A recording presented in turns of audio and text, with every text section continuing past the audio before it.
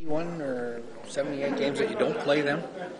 I mean, a little.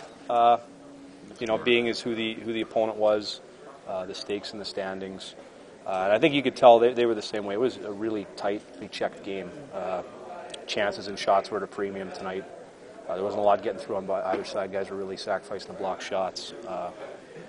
And in the playoffs, we're not going to get the opportunity to go to the shootouts. So we're going to have to find a way to manufacture some more opportunities around their net and score some more goals. But it's a good game for us to push them a little further down tonight. Is careful a good word to describe the first 40 minutes, maybe? Maybe. Boring? Boring, yeah. Detailed, I would say. Detailed, okay. It was, like I said, tightly checked. And when stuff did break down, guys were really desperate to get in lanes and limit opportunities. But yeah, it probably wasn't the greatest game to watch, and it didn't give the fans a lot to get off their seat about. But winning these games, I'd rather win boring than lose exciting. So I'll take these 2 points. Mm-hmm. Another big shootout goal for you? Yeah, no, I don't usually get a lot of opportunities in overtime.